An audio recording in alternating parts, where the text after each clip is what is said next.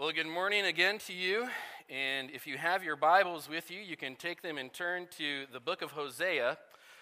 The book of Hosea, as we begin officially, last week we did an introduction to the series we're calling the Book of the 12. Again, we're calling it the Book of the 12 as this is how this collection of what we know as the minor prophets would have been referred to by ancient Judaism. The minor prophets comes from a Latin phrase, and there's nothing wrong with calling it the minor prophets, so I don't want you to think that you're sinning by calling it that. And I'm not necessarily really trying to be cute, but I just kind of thought we'd jump back a little bit and go to how the ancient Judaism would have understood these collection of books. Hence the name, the Book of the 12, or simply just the 12. Hosea, the book of Hosea. We're just going to read. Very few passages. It's 14 chapters. We're gonna cover the entire book, but we're not going to read all of it, of course. Hosea chapter 1, beginning in verse 1. The word of the Lord that came to Hosea, the son of Beeri, in the days of Uzziah, Jotham, Ahaz, and Hezekiah, kings of Judah. That's the southern tribes. And in the days of Jeroboam, and this would have been Jeroboam II, the son of Joash, king of Israel. That's the northern tribe. Verse 2, when the Lord first spoke through Hosea, the Lord said to Hosea, "Go, take to yourself a wife of whoredom, and have children of whoredom, for the land commits great whoredom by forsaking the Lord." So he went and took Gomer, the daughter of Diblaim, and she conceived and bore him a son. And the Lord said to him, "Call his name Jezreel, for in just a little while I will punish the house of Jehu for the blood of Jezreel." He was a king of the north. You can find his story in 2 Kings, where he's a very murderous man. He goes kind of on this killing rampage. So that's what he's talking about there. And he says, "And I will put an end to the kingdom of the house of Israel. And on that day I will break the bow of Israel in the valley of Jezreel." She conceived again and bore a daughter. And the Lord said to him, Call her name No Mercy, for I will no more have mercy on the house of Israel, to forgive them at all. But I will have mercy on the house of Judah, the southern tribe, and I will save them by the Lord their God. I will not save them by bow, or by sword, or by war, or by horses, or by horsemen. When she had weaned No Mercy, she conceived and bore a son. And the Lord said, Call his name Not My People, for you are not my people, and I am not your God. Verse 10, yet the number of the children of Israel shall be like the sand of the sea, which cannot be measured or numbered. And in the place where it was said to them, you are not my people, it shall be said to them, children of the living God.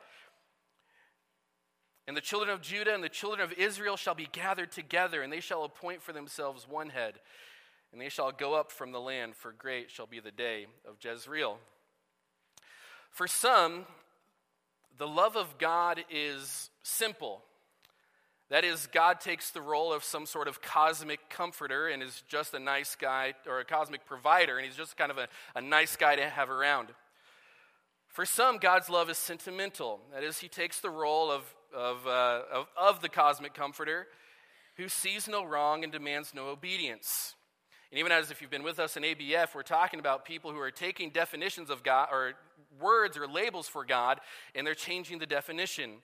And so yes, God is a provider, and yes, he is a comforter. It's the right labels, but in a lot of people's hearts and minds, it's the wrong definition. We tend to define God's love based on a high view of ourselves and a low view of Scripture and a low view of God. And so Hosea, the book of Hosea, as we walk through this, is going to help us see the true definition of the love of God and how great the love of God really is. Let's set up the book of Hosea. The prophet Hosea, as we read in verse 1, prophesied to the northern kingdom, and it was actually a time of great economic prosperity. King Jeroboam, that we read about in verse 1, actually expanded the borders even more so than Solomon. And so it was great economic prosperity, but underneath all of that great prosperity and happiness, there was this deep spiritual sickness. Jeroboam II ruled during this time, but he would eventually be assassinated. As a matter of fact, of the 6 kings after Jeroboam, 4 of them would be assassinated. And only a handful would have any sort of meaningful reign on the throne. The land was filled with immorality. Murder was happening at the highest courts. The land was filled with idolatry. And this is the context of Hosea's ministry. Outward prosperity, deep spiritual sickness. And just the word that this sort of thing still exists today. And we can see that if maybe one way to look at this, if you've got a facade, if you're wearing a facade, one way to figure that out is if you measure your spirituality and it consists solely on who you have fooled into thinking you are spiritual or you're actually saved, then you are truly lost. Let me say that again. If your evaluation of your own spirituality consists of how many family members, how many pastors, how many church members, how many friends, whatever, how many of them you have fooled into thinking you're spiritual or you're saved, then you're lost. And Hosea now is entering the scene at a time when Israel was spiraling toward ruin because of her sin. And so Hosea comes to call out their sin, to call them to confess their sin, to call them to repent of their sin and trust in the living God, and to be faithful to him. As we read here in the first chapter, we get the word harlot or prostitute. They were playing the whore. And that's the kind of language God is using to describe how Israel was acting. They were playing the spiritual harlot. They were leaving her lover to find satisfaction and security in other gods and in other nations and in other idols. And because Israel left God for idols and other things, God was going to judge them and he was going to punish them. He was going to discipline them. As a matter of fact, as we read through this, and we were not going to read all these, but here are some of the ways God describes how he's going to respond to Israel. Because of how he threatens to destroy them, to strip them of all their securities, to withdraw from them and discipline them, to cause them to fall by the sword, to trap them in the fowler's snare, to swallow them up, to depart from them and leave them as orphans, to reject them, to execute his burning anger against them, to tear open their breasts like a devouring lion, and to cause Israel to bear her guilt through discipline. All ways in which God is trying to get them to wake up to their sin and wake up to the true and living God. They weren't struggling. Isn't that how we describe our sin? We're struggling. God never looks at Israel and says, you're struggling. They were sinning. And when we have problems swallowing the reality of how God deals with rebellious sinners, it's probably because we have an inaccurate view of ourselves. Our tendency is to start with us being innocent and mostly good and mostly righteous and, mostly perfect. We start there, and then we judge the character and the love and the righteousness and goodness of God from that. Whereas we should start with who God is. And that's what Hosea is going to do for us. Hosea is a love story, if you could believe that. A story about the faithful love of God towards rebellious sinners. And he's going to give us 3 actions of the love of God. And that's what we're going to look at this morning as we cover the entire book, only chapter by chapter, little by little. In love, the first thing, 3 actions of the love of God. Number 1, in love, God engages the sinner. That's in chapters 1, 2, and 3. Chapters 1, 2, and 3. God engages the sinner. He initiates the relationship. Now, under this, in chapter 1, we're going to look at the strange love story, which we just read. We're going to look at a picture of spiritual adultery in chapter 2, and then an eternal truth we find in the short chapter 3. But so this strange love story. So here's the command. So get this. We read this. When the verse 2, when the Lord first spoke through Hosea. Okay, so the first divine command given to Hosea to start his prophetic ministry was to go and marry a prostitute. Now, before you get into, okay, what's that all about? Just think about this godly man in the agony of forfeiting a normal domestic life must have weighed heavily on his heart. But he was devoted to the Lord, and he was willing to live a sermon in action. God often asked the prophets to do that. Jeremiah walked around in stocks. Isaiah walked around almost completely naked in his underwear to show this sermon in action. I'm like, that's really weird stuff. And it is a little bit weird. But God is trying to make a point. It's a sermon in action. And his marriage, Hosea's marriage and his family were to be a vivid picture of the spiritual adultery that Israel was committing and what God is trying to tell them. So that's the command. Let's look at the ceremony with Gomer. So Hosea's wife name was Gomer and was already mentioned. She was a prostitute. Now students of the Bible, and there's probably differing views in here on this. Was she a prostitute when they got married, or was this something that happened later down the line? And I don't bring this out just for sake of no-so, but I think it's an important question. Because many students of the Bible, they advocate for the position that Gomer became a prostitute sometime after their marriage. And they argue that's the way it had to be because Israel was pure when God called her out of Egypt, and only later did Israel become a spiritual adulterer. There's only one problem with that, and it's why I don't hold to that view personally. That is, Israel wasn't pure when God saved them. Israel began as an idolater. Here's what Ezekiel chapter 20, verse 6 says. Chapter 20. He says, on that day, he says, I swore to them to bring them out of the land of Egypt into a land that I had searched out for them, a land flowing with milk and honey, and the most glorious of all the lands. And then it goes on to say, and I said to them, notice this, cast away the detestable things your eyes feast on. Every one of you, do not defile yourselves with the idols of Egypt. What is he saying? I'm about to bring them out of Egypt, but before I do, get rid of the idols. So while they're in Egypt, they're worshiping idols. And he says, I'm the Lord your God, but they rebelled against me, and they were not willing to listen to me. None of them cast away the detestable things their eyes feasted on, nor did they forsake the idols of Egypt. So God is saying, I'm about to rescue you. Get rid of the idols. You're worshiping idols in Egypt. You're feasting on them. Stop it, and then I'm going to save you. But they didn't. And then there was another idolatrous moment, don't we? It's the famous one, the golden calf in Exodus chapter 32. Hosea married a sexually promiscuous woman, and that's who God married when he married Israel. Israel was an idolatrous people who maybe for a moment stopped, but would return to their idolatry, just like Gomer. We read in chapter 3, she was this promiscuous woman who maybe she stopped for a little bit there for the marriage and to be faithful, but she would return. Chapter 3, where he says, go again, love a woman who is loved by another man. He says in verse 2, I bought her back. And we'll get on that in just a moment. That's who God marries. And that's who God initiates a relationship with. We have the children's name here, and we won't spend too long on that. We talked about Jezreel. We talked about no mercy and not my people. Just God is painting the picture here. You are no longer mine. You're gone. You're done. It's over. And then in chapter 2, we have this picture of spiritual adultery.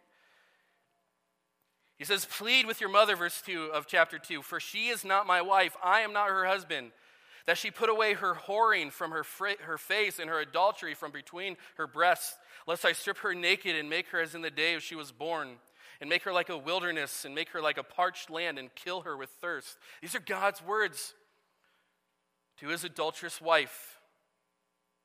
What is spiritual adultery? Because that's used a number of times in Scripture. We'll look at James 4 here in just a moment, not right now, but we'll look at that. But it's the idea there that when our devotion is divided between Christ on one hand and the things of this world on the other, that's spiritual adultery. It's anything other than complete, total submission and devotion to God. And just as Gomer sinned against the love of Hosea, so you and I, so Israel, has sinned against the infinitely greater love of God. And this would bring judgment. God would leave them empty and alone. God is love, but it's a holy love. And I think we can just draw an application at this point as we even consider what God initiating a relationship with this sort of people. And that is humility. God loves us based on absolutely no merit of our own. And he loved Israel based on absolutely no merit of their own. We too have acted shamefully and pursued other lovers. We too love the things of this world more than we love God. We have attributed to others the gifts that God has given to us. We have loved the gifts and not the giver. And even after coming to Christ, we're given towards spiritual adultery. This is what James chapter 4 says. It says, you adulterous people. He's writing to Christians. You adulterous people, do you not know that friendship with the world is enmity with God? Therefore, whoever wishes to be a friend of the world makes himself an enemy of God. The love of God will become greater, and will become far more deeper, and will become more humble as we realize the depths of our sin and the depths of our idolatry and adultery. But in all this, it's God who engages the sinner. He initiates the relationship. Which brings us to chapter 3. As we talk about God engaging the sinner. Here's the eternal truth that we read about in chapter 3, and that is God is faithful. One commentator describes the book of Hosea as a tapestry of grace.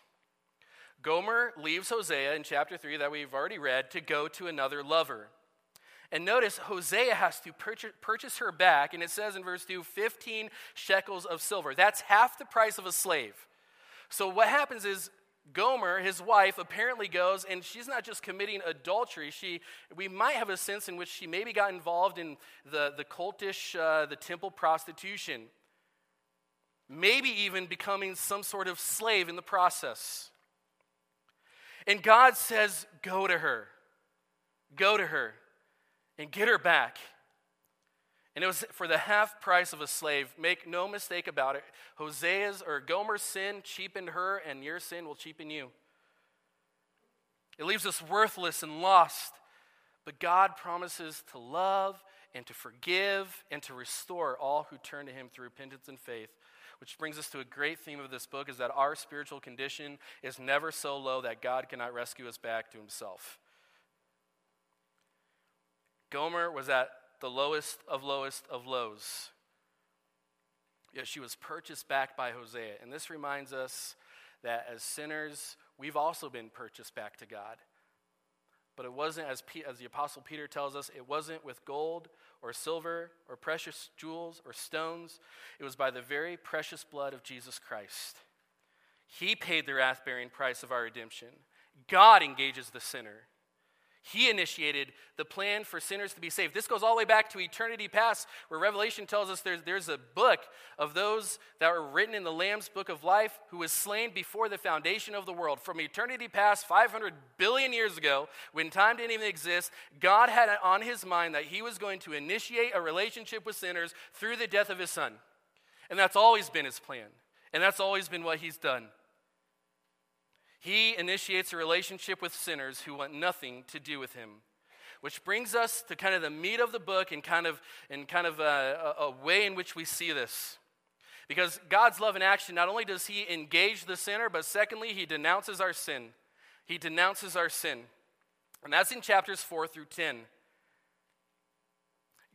That's kind of where God really gets into his indictment of what Israel is doing. That's where he really gets into the specifics of how they're sinning and the specifics of what he's going to do in judgment. Namely, the Assyrian army will eventually come in 722 BC, about 40 years after Hosea starts, and they're going to defeat them and carry them off into captivity and slavery. But in denouncing sin, God wants them to realize something about their sin. And I want to give those to you. They're not going to be on the screen, but you can write them down. Number one, God wants you to understand the emptiness of sin. That's chapter 4. Chapter 4, look at verses 7 through 10. It says, the more they increase, the more they sinned against me. He says, I will change their glory into shame. They feed on the sin of my people. They are greedy for their iniquity. And it shall be like people, like priests. I will punish them for their ways and repay them for their deeds. They shall eat, but they shall not be satisfied. They shall play the whore, but not multiply, because they have forsaken the Lord to cherish whoredom, wine, and new wine. But notice that phrase in there in verse 10, they shall eat, but not be satisfied. This is the emptiness of sin. It will not satisfy. Sin will not satisfy. Now, sin may give you a thrilling experience. It may give you a buzz. It may give you some sense of accomplishment. It may allow you to vengeance on somebody you hate, or give you a release for something, or a calm, or whatever, but it will never give you satisfaction. You can continue to feed on sin, but it will never truly satisfy. But here's the thing about sin. While sin will never truly satisfy, it will give you what you truly want, and that's a life apart from God.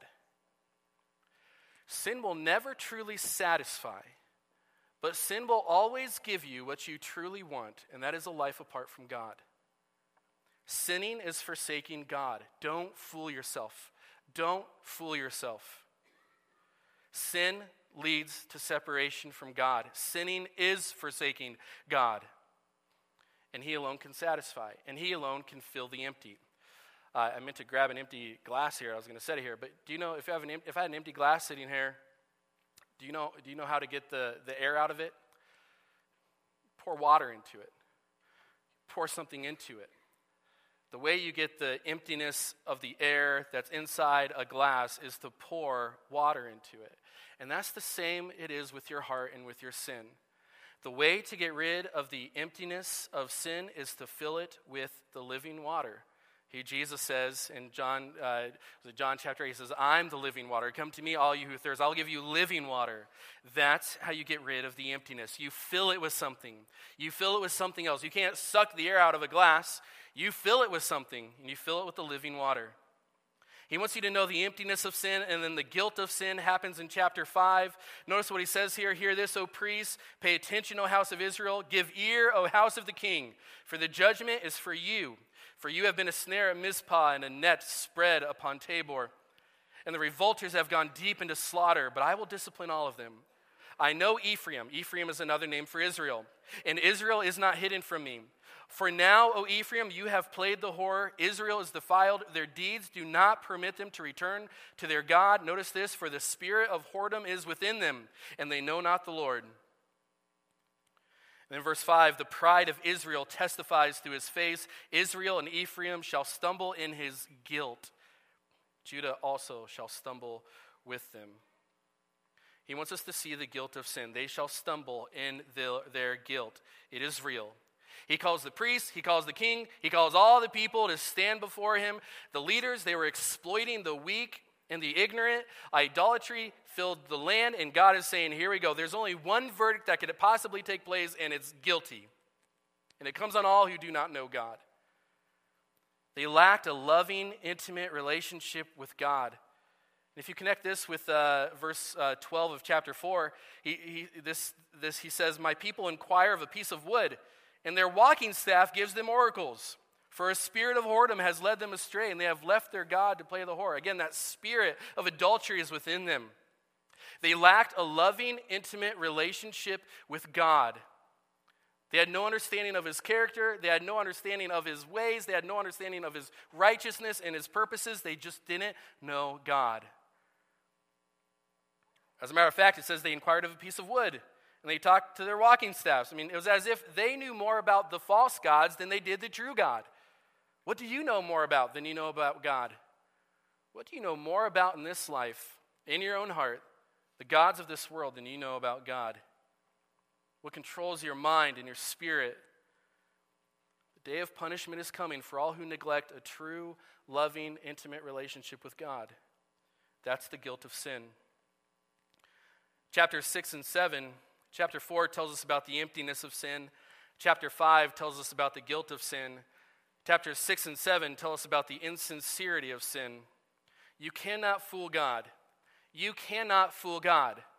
Now, 6 and 7 gives us a number of metaphors, and we're going to walk through them just briefly. But the first one is in chapter 6, verse 4, where he says, "What shall I do with you, O Ephraim?" It's like this is like you get this picture of a parent here, you know, of a child who's just, and you just, you know, as a parent, you go, "Oh my goodness, what am I going to do with you?" Like, I just don't know. You know, teenagers, what am I going to do with you? What am I supposed to do? "O Ephraim, O Israel, what am I to do with you?" Your love, he says, is like a morning cloud. There's the metaphor. Like the dew that goes away early. You cannot fool God. God, in this, we see this, God sees our fleeting love. He sees our fleeting love. You cannot fool him. Chapter 7, verses 4 through 7. Here's the next one. God sees our fleeting love. Chapter 7, verse 4 through 7, here's what it says. It says, "They are all adulterers. They are like," here's this metaphor, "they're like a heated oven, whose baker ceases to stir the fire from the kneading of the dough until it is leavened. On the day of our king, the princes became sick with the heat of wine. He stretched out his hand with mockers. For their hearts, like an oven, they approach their intrigue. All night their anger smolders. In the morning it blazes like a flaming fire. All of them are hot as an oven. And they devour their rulers. All their kings have fallen, and none of them calls upon me. So what is he saying here? What he's saying here is as he connects this with anger and wine and even their adultery, probably literal adultery. What he's saying here is that the fire of their lusts, those evil desires in their heart, it was running rampant, and it kept them from seeing the glory of God. The flames, as we read about in verse 7, they're out of control. So not only does God see our fleeting love, he sees our lusting hearts. God sees our lusting hearts. That's what this is saying. You can't fool God. He sees all the way to your heart. He sees right into the oven. He sees the fire. And then verses 8 through 10 gives us another one. This one's a little odd. This one may not make sense to very many of us. But it says, Ephraim mixes himself with the peoples. Ephraim, here's the metaphor, is a cake not turned. Strangers devour his strength, and he knows it not. Gray hairs are sprinkled upon him. The idea is he's getting old and he's getting near death, but they're not getting it. The pride of Israel testifies to his face, yet they do not return to the Lord their God, nor seek him for all this. So God not only sees our fleeting love, not only does he see our lusting heart, but he sees our veneer of strength. And that's what this picture of the cake not turned is. The cake, if you don't flip over, kind of have the idea of a pancake here. This is probably the best way to do it. If you cook a pancake and you just leave it on one side, what's going to happen? One side is going to get really dark and black and unedible, while the top is still going to be kind of doughy. And so that's kind of the picture you have here. And he's kind of saying you're blind. He says you're mixing yourself with the peoples. So they're going after Assyria and all these things. They're looking for strength in all the wrong places. That's leaving them burned on one side. And then on top of that, they're not returning to the Lord, and they're sinning, and it's so that sin is leaving them just kind of helpless and doughy and gooey on the other side. As I mentioned, death was knocking on the door, yet they did not yield their allegiance to God.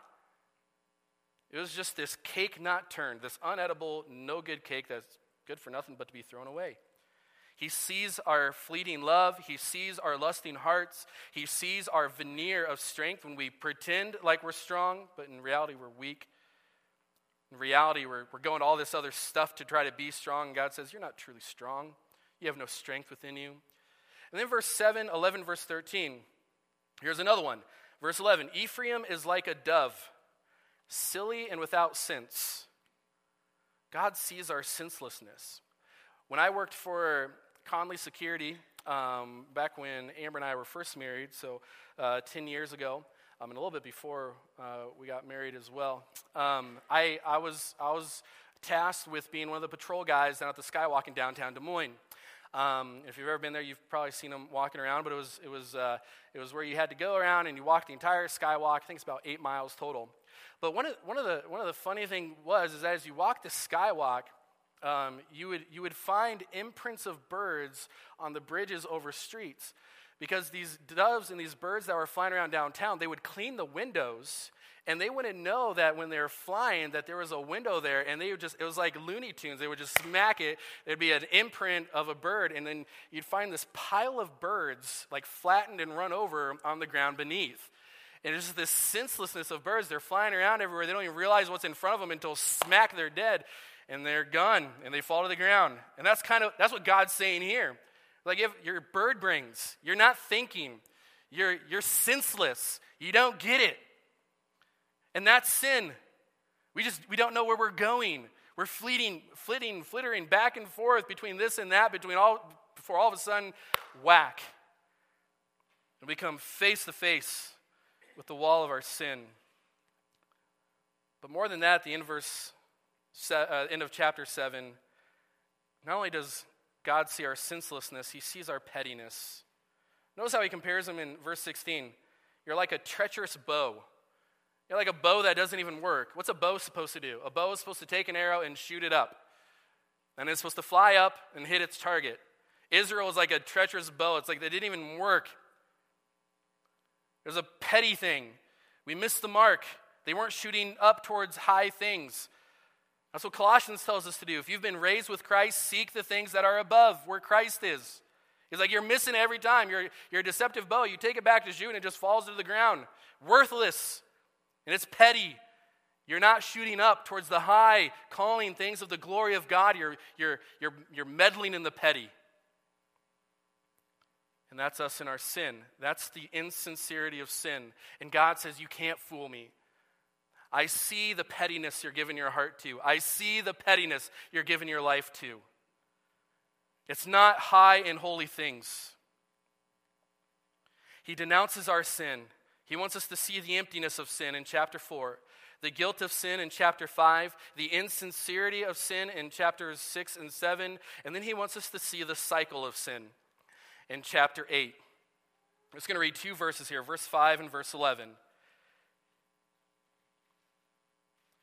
Where God asks him this, he says, I have spurned your calf. Apparently they made another calf in Samaria.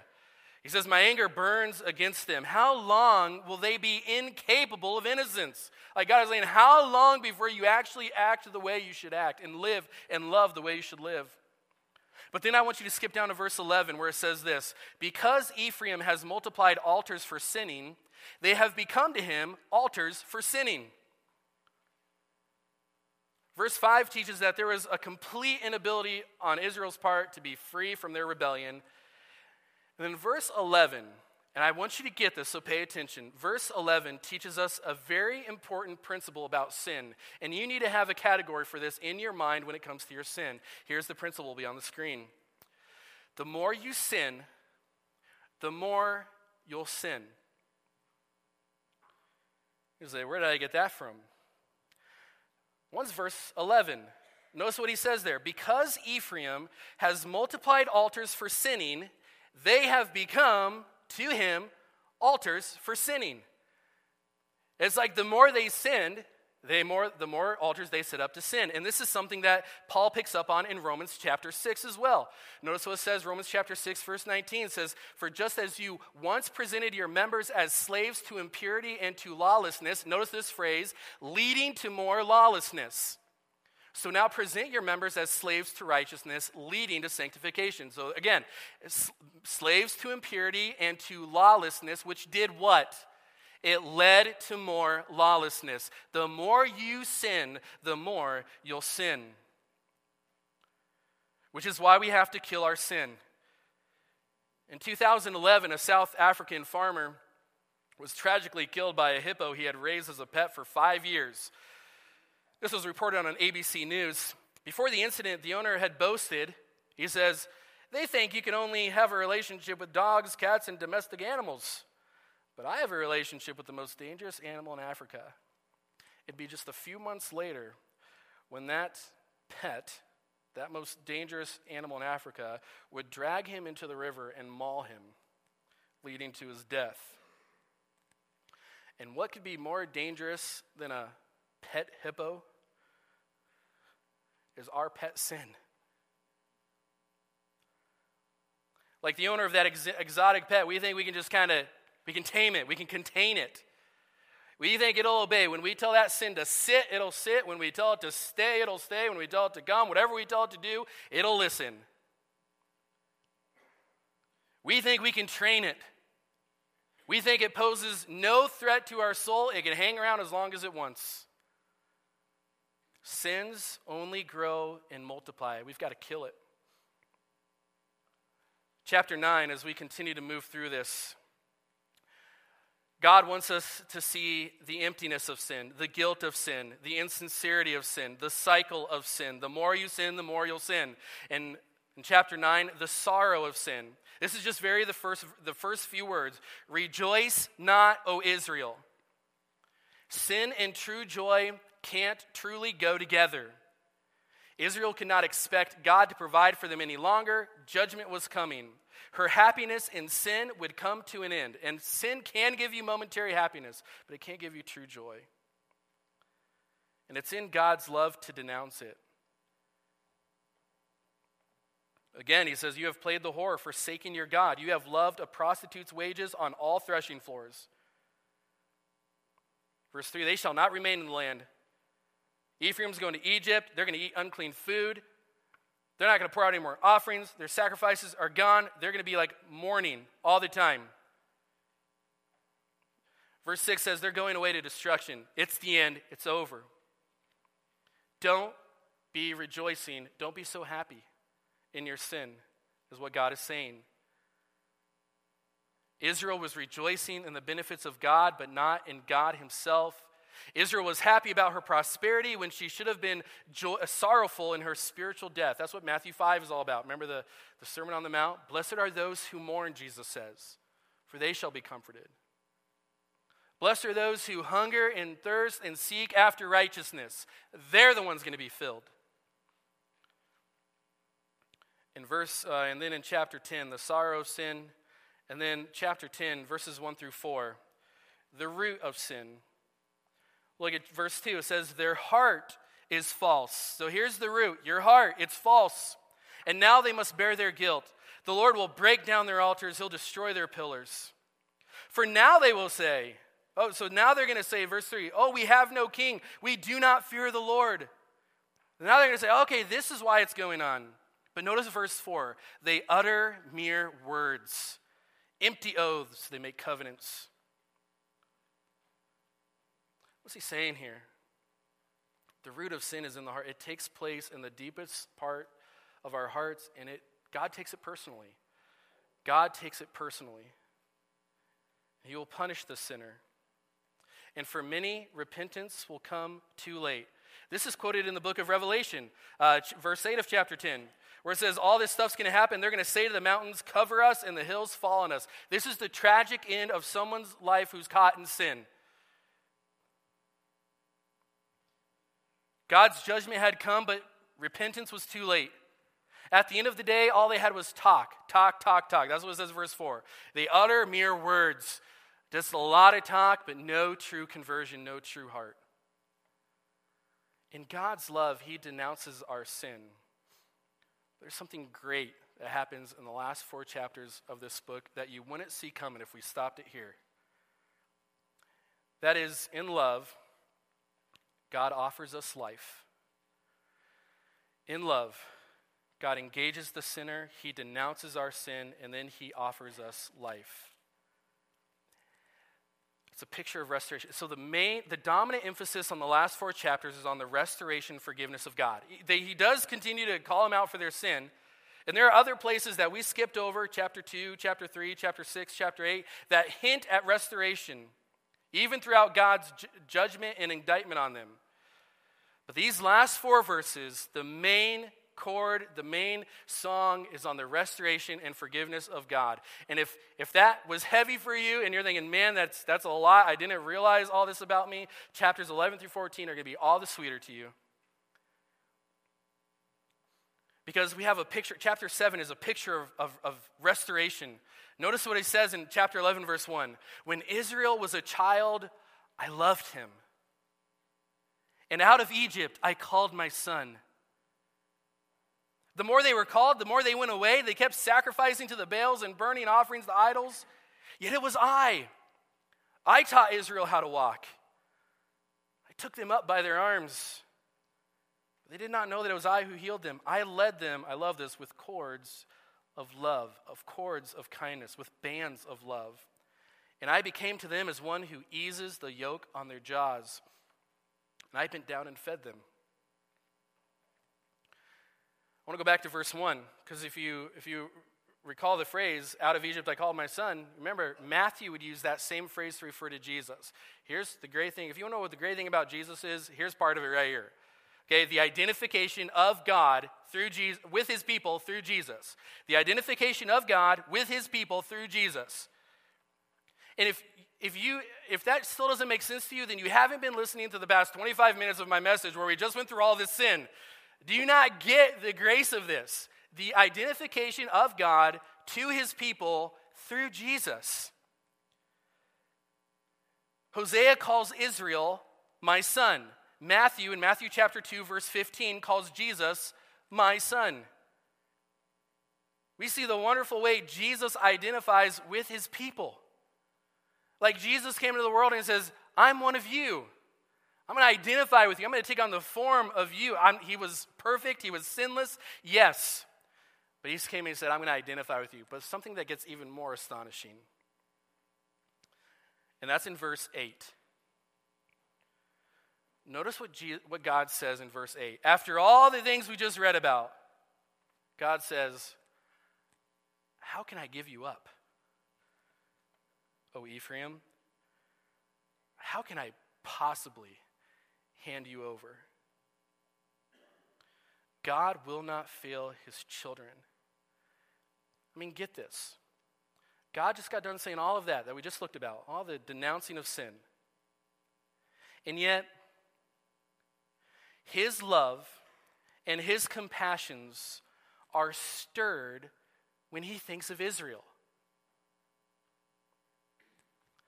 He thinks of Israel, this whore of a nation, practicing all sorts of lawlessness and prostitution and evil and murder and idolatry. And when he thinks of Israel, his compassion is stirred within him. Is that not astonishing? That God's love is a love that will not let you go. A love that is greater than all your sin. That if you are in Christ, then God is evermore in you and for you, and whatever messiness you bring into your life, it's his mess. Once God has you, he will not give you up. God looks at the sin of his child, and he is overwhelmed with love for them. God looks at your sin, if you're a child of his, and he is overwhelmed with love for you. His compassions are stirred. Now I want you to know, God is not looking at lovely people and is overwhelmed by love. He is looking at sinful people, adulterous people, idolatrous people, and he's stirred by love. That's what Romans 5:8 is all about, isn't it? God shows his love for us in this way. What? While we were still, say it, sinners, Christ died for us. Chapters 12 to 13, God revisits the unworthiness of Israel. He kind of shows them again their depth of sin. Verse 8 says, here's what, of chapter 12, kind of again shows what Israel's thinking. Out of all this love, Israel's saying, but I'm rich. I found wealth for myself. In all my labors, they can't find iniquity in me. The literal and spiritual prostitution, idolatry, bloodshed, and oppression. And Israel says, hey, life is good. I've got money. I've got health. Don't talk to me about sin. I'm doing what I want to do, and I'm living just fine. God needs to discipline us to remind us of his great love. Hebrews 12, it's from the Father's loving hand. God's discipline is God's love. Yes, his discipline comes to us, but it comes from love, here's what you need to understand about God's discipline. God's discipline is not a rejecting discipline, it's a restoring discipline if you're his child. If you belong to him, God's discipline is not a rejecting discipline, it's a restoring discipline. And we ought to rejoice because we deserve only rejection. And we have the hope of never being forsaken as a child of God because God did forsake one of his children. Only one. Only one in all the history of all the children that have ever belonged to God, God has forsaken and departed from only one, and that was Jesus Christ. It was his only son, the God-man. And it wasn't because Jesus was guilty of wrongdoing or sin. He was innocent and did no wrong. But Jesus would die on the cross, and he would pay the punishment for our sins so that we can claim the promise that God will never forsake us. And look at the end of chapter 13, verse 14. We have another part that's quoted in the New Testament. Paul uses this, where he says, shall I ransom them from the power of Sheol? Shall I redeem them from death? O death, where are your plagues? O grave, O Sheol, where is your sting? And Paul would use those exact phrases to refer to the resurrection of Jesus Christ and the victory we have. God promises to be a redeemer of death. He promises the death of death itself. And then we come to the last chapter, which would be worthy of your time to read the entire thing. But God here is saying, repent. Verse 4, I will heal their apostasy. And then look at the next phrase in verse 4. I will love them freely. I will love them freely. He looks at all your sin, all your ruin, all your rottenness, and all mine, and he says, I'll love you freely. And when God says, I will, we dare not say he will not. God loves freely. That means that those who are in Christ will miss an eternity in hell because God loves freely. And it has nothing to do with how good of a person you are or think you are. This love of God should calm every worry over finances, health, and our future. If God has promised to never leave us nor forsake us with concerning our biggest problem, that is our sin, we can trust him to be with us in suffering. Fathers, on this Father's Day, what sort of love should you show to your children, knowing this love of God, a God who loves freely? This love should cause us to be a joyful people who set aside our preferences and give preference to others. This love, more specifically, should embolden us to get up from our seat and walk over to welcome a guest in our service. It should embolden us to go over and have a conversation with our neighbor, to be friendly to a waiter or waitress. This love should embolden us to speak the truth about sin and idolatry in all patience and gentleness, knowing that we too once walked in darkness. This love is a love that will not let us go, and it should tighten our grip on the Son of God who promised that very thing, that he will never let us go. What a love God has for ruined, broken sinners. Do you know him? Do you have a relationship with him? Have you trusted Jesus as your Savior so you can escape the punishment that comes because of your sin and you can have a relationship with God? God will love you freely. You don't have to bring anything to pay him for it. He's already paid for it on the cross. Trust in Jesus. You'll have life. Let's close in prayer. Lord, big book with a big message. We can say other than the message and the story of Jesus dying for our sins, there's probably not a greater message in all the Bible of the way you showed your love for us. So Lord, we just simply say this morning, thank you for a love that will not let us go. Amen.